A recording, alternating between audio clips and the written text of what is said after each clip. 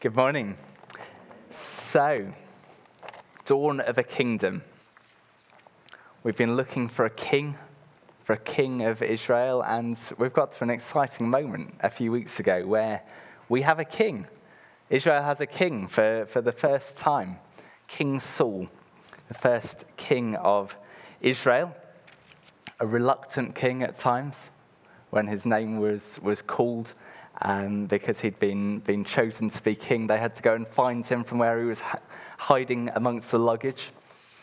But he's turned out to be a king who saves. If you heard Ruth's message a few weeks ago, the city of Jabesh Gilead had been besieged by Nahash the Ammonite. They sent out a call from help. It came to the ears of Saul. Saul sent out a call throughout the land, and a mighty army gathered, and they struck down the Ammonites. It was a great victory for the people of Israel. Saul attributed the glory to God for that victory. He said, "Today the Lord has worked salvation in Israel," and all the men of Israel rejoiced greatly. It's going pretty well. At this point, it's looking good for our new king, for King Saul. But the Ammonites were not the only enemy on the borders of Israel. And today we're going to look at how Saul fared when he came up against the Philistines. I'm going to read from chapter 13 of 1 Samuel. I'm going to start at verse 2, read through to verse 15, but I'm going to pause along the way because there's quite a lot going on at times, so I want to explain that as we go. So, chapter 13, verse 2. Saul chose 3,000 men of Israel. 2,000 were with Saul in Michmash and the hill country of Bethel, and 1,000 were with Jonathan in Gibeah of Benjamin. The rest of the people he sent home, every man to his tent. Jonathan defeated the garrison of the Philistines that was at Geba, and the Philistines heard of it. And Saul blew the trumpet throughout all the land, saying, "Let the Hebrews hear." And all Israel heard it said that Saul had defeated the garrison of the Philistines, and also that Israel had become a stench to the Philistines. And the people were called out to join Saul at Gilgal. So Saul has established a standing army. That's his 3,000 men. First time that Israel has had that, an army ready to fight battles. It's a bit of a strategist, Saul, so he's divided them into two companies. He's got 2,000. Jonathan, his son, has got the other 1,000. Jonathan's taken a bit of initiative. He's gone out. He's attacked the Philistine outpost, and he's had some victory there. Saul gets the credit for it. But now, Israel has become a stench to the Philistines. The Philistines are not going to let this pass. And so it's inevitable now that there's going to be a full-on conflict with the Israelites against the Philistines. The standing army isn't going to be enough for this. So Saul blows the trumpet. He sends out a call. He summons all Israel to come. Last time against the Ammonites, he had 330,000 men responded to the call, and that mighty victory. So we're expecting the same to happen again. Verse 5. And the Philistines mustered to fight with Israel, 30,000 chariots and 6,000 horsemen, and troops like the sand on the seashore in multitude. They came up and encamped in Michmash to the east of Bethaven. When the men of Israel saw that they were in trouble, for the people were hard pressed, the people hid themselves in caves and in holes and in rocks and in tombs and in cisterns. And some Hebrews crossed the fords of the Jordan to the land of Gad and Gilead. Saul was still at Gilgal, and the people followed him, trembling. He waited for 7 days, the time appointed by Samuel. But Samuel did not come to Gilgal, and the people were scattering from him. So Saul said, "Bring the burnt offering here to me, and the peace offerings." And he offered the burnt offering. Let me just explain for those of you unfamiliar with the rites and customs and rules of first century, not first century, way before that, of ancient Israel. These offerings, this was a sacrifice of an animal. It was a massively important part of their religion, of their worship to God. But it had to be done just right. To be acceptable to God, it had to be done in the right way. There's masses of rules about it in the Old Testament. And crucially, it had to be done by the right person. It had to be done by a priest. Now, Samuel, we've met Samuel previously. He wasn't born a priest, but he was adopted into the priesthood. He was a priest. And it seems there was an arrangement for him to come and offer this sacrifice. That would have been great. Saul was not a priest. So the original hearers of this, when Saul said, "Bring the burnt offering here to me," I think there would have been a sharp intake of breath at that point. What is going to happen? Is he going to come out of this alive? It's also a pretty messy business, these sacrifices. I won't go through all the gory details. You can read those for yourself in Leviticus chapter 1. Suffice to say, there's going to be blood on Saul's hands at this point. The drama is building in this story. What is going to happen next?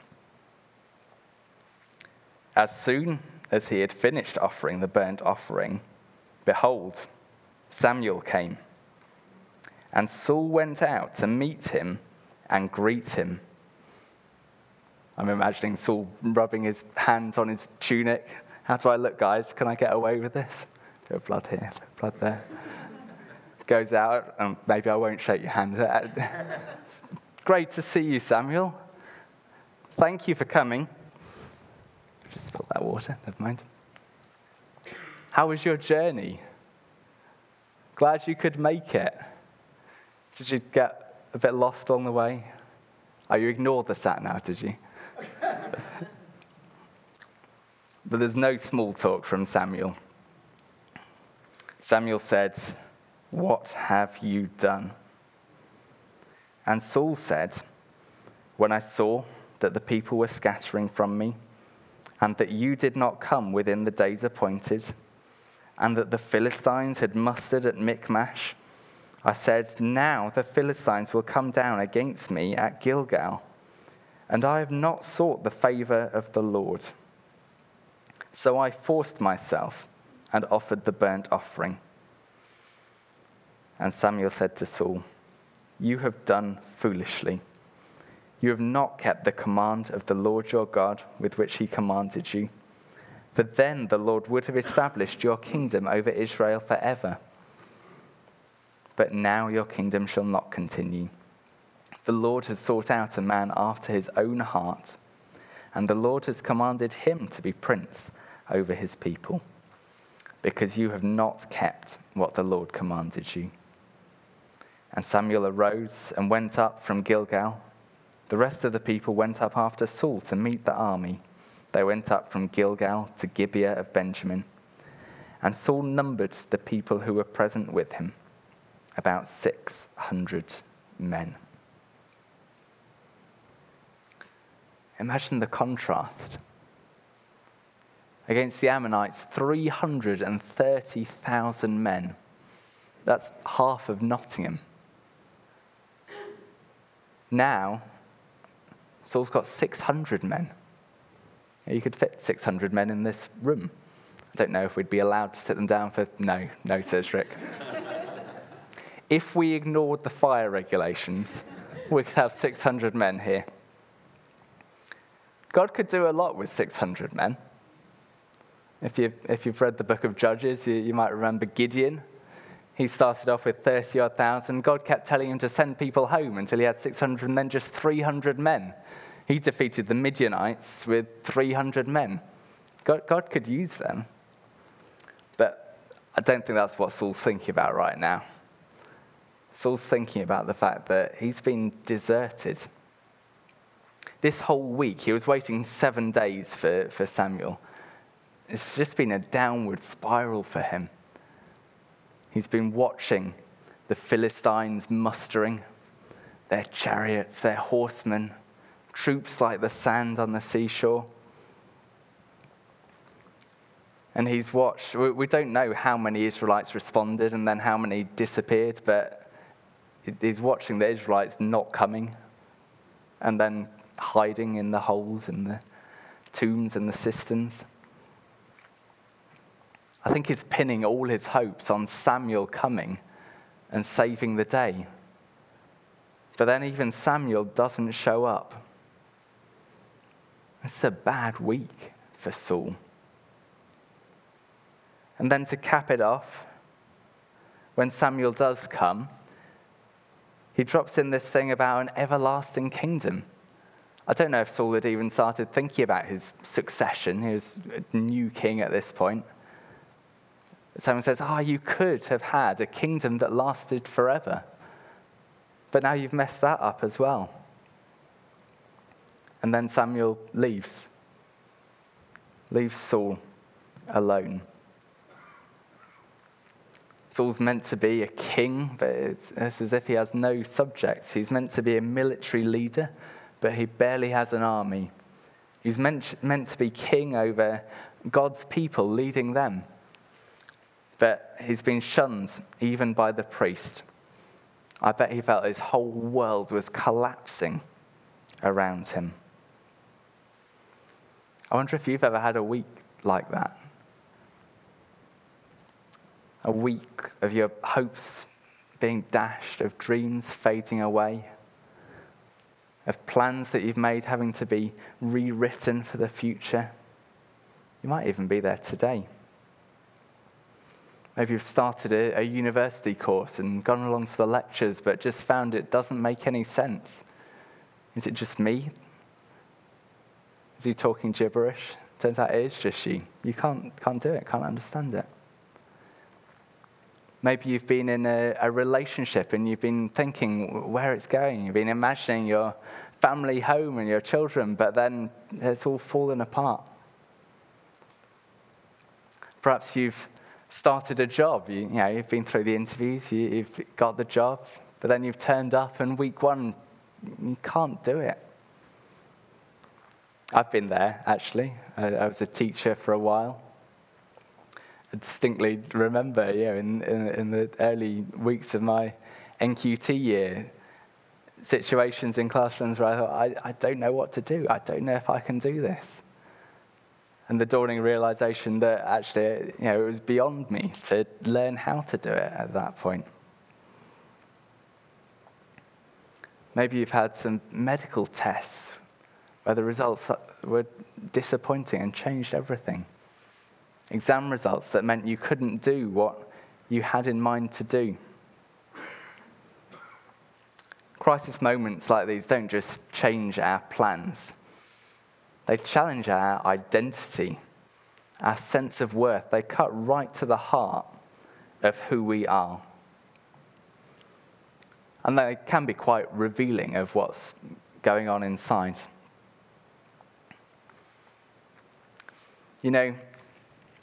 Saul was meant to defeat the Philistines. When Samuel was about to meet Saul for the first time, God told him that it was coming. The Lord had revealed to Samuel, "Tomorrow about this time I will send to you a man from the land of Benjamin, and you shall anoint him to be prince over my people Israel. He shall save my people from the hand of the Philistines." The Philistines were Saul's to defeat. But he never did it. He fought them several times throughout his kingship, but it was David, his successor, who ultimately defeated them. This was Saul's moment to shine, but he fell down in the absence of his spiritual friends. The insecurities from his backstory came flooding back, and he neglects the call of God on his life, and he shirks his personal responsibility. So, why did it all go so wrong for Saul? Why did it all go so wrong? And how can we avoid the same trap? Let's take a look at Samuel and Saul's conversation. So verse 10, as soon as he had finished offering the burnt offering, behold, Samuel came. And Saul went out to meet him and greet him. Samuel said, "What have you done?" I don't think that was the kindest start from Samuel. As we're being spiritual friends to people, let's maybe avoid that as an opening gambit. He could have said, "Oh, hi Saul. Sorry I'm a bit late. How's it going?" He could have got to that later. But there's a point there, actually. Our spiritual friends are amazing. They're so important. I need more spiritual friends. I need to invest more in the ones I've got. But spiritual friends are not always going to be there. And even if they are there, they're not always going to be on form, because they're people. And we mustn't get over-dependent on them. I think Saul was expecting Samuel to come and save the day. All his hopes were pinned on that. I think he was kind of paralyzed without Samuel. And we mustn't let that happen. What have you done? And Saul said, when I saw that the people were scattering from me, and that you did not come within the days appointed, and that the Philistines had mustered at Michmash, I said, now the Philistines will come down against me at Gilgal, and I have not sought the favor of the Lord. So I forced myself and offered the burnt offering. Saul knew that he wasn't meant to offer the offering. He was panicking. He's making excuses for it. But actually, it's quite helpful to see how he ended up thinking what he did. And what he does is informed by what he sees. He sees that the Philistines were mustering. He's watching this army like sand on the seashore building up. He saw that the people were scattering. He was being deserted by his army. He saw that his spiritual friend, he saw that Samuel was not coming. Yeah, it's no wonder, actually, that he was panicking at this point. But isn't our world full of enemies, full of broken promises, full of desertion and loneliness? And I think Saul lost sight of some things which could have given him a completely different perspective on this. If we think back to when Saul was first called, the call of God on his life to become the king, you might remember Samuel gave him a series of signs, things that would happen, and then a promise that followed on from those. Do what your hand finds to do, for God is with you. God is with you. That was a promise for Saul to cherish, a promise for Saul to hold on to, a promise for Saul to bring to mind in moments of trouble, to focus his eyes and move forwards. Even earlier, when Samuel first met Saul, he said, "For whom is all that is desirable in Israel? Is it not for you and for all your father's house?" How can Saul turn around and say, "I have not sought the favor of the Lord"? What more favor is he looking for than all that is desirable in Israel. He has the favor of the Lord. God is with him. Why did he not grasp hold of that? Why did he not rally the troops and move on? But can't we fall into the same trap? Does God really love me today? Is God really for me today? After these things that have happened, I don't feel like God loves me. He does. Just as we were celebrating in our worship time, God is for us. God loves us. His love is never ending for us. We need to know that God keeps his promises.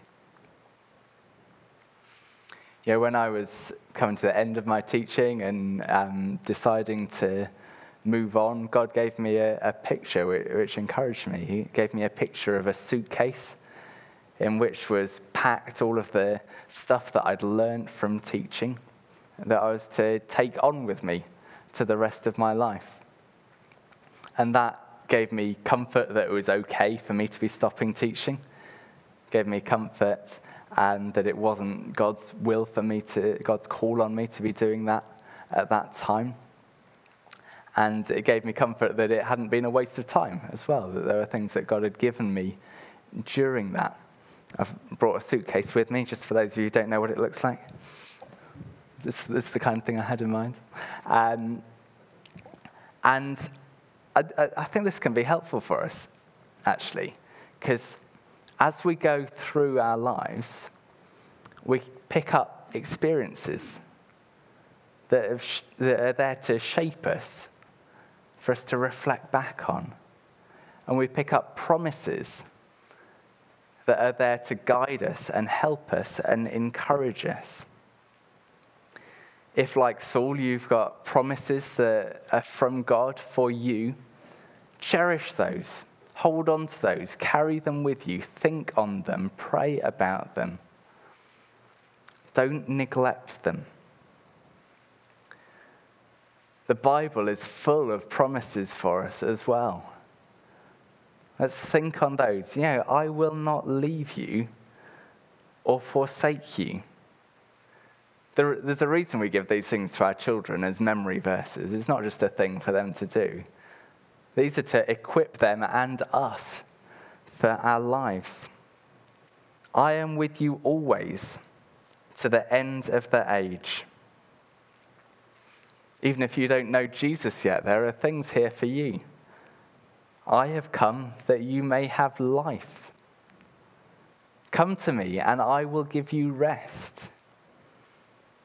Everyone who believes in him will not be put to shame.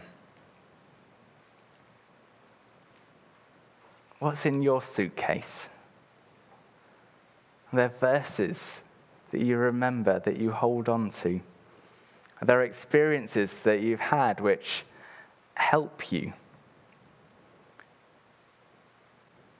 As you go through life, if God provides something for you, remember it. Put it in the suitcase. If God is faithful to you, carry that with you.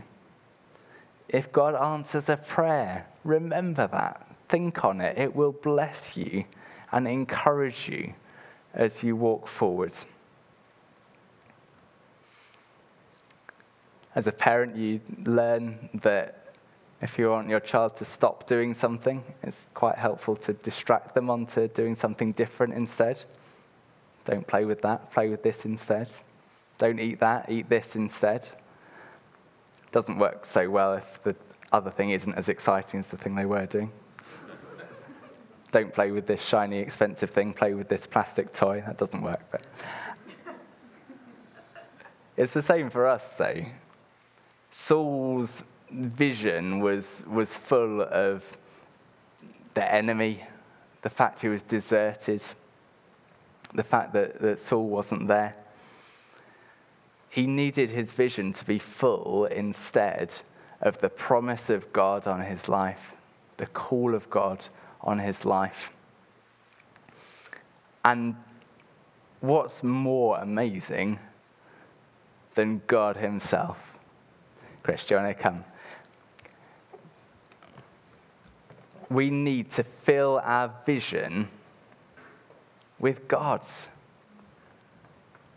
Remember what he's done for us. Remember the promises over us.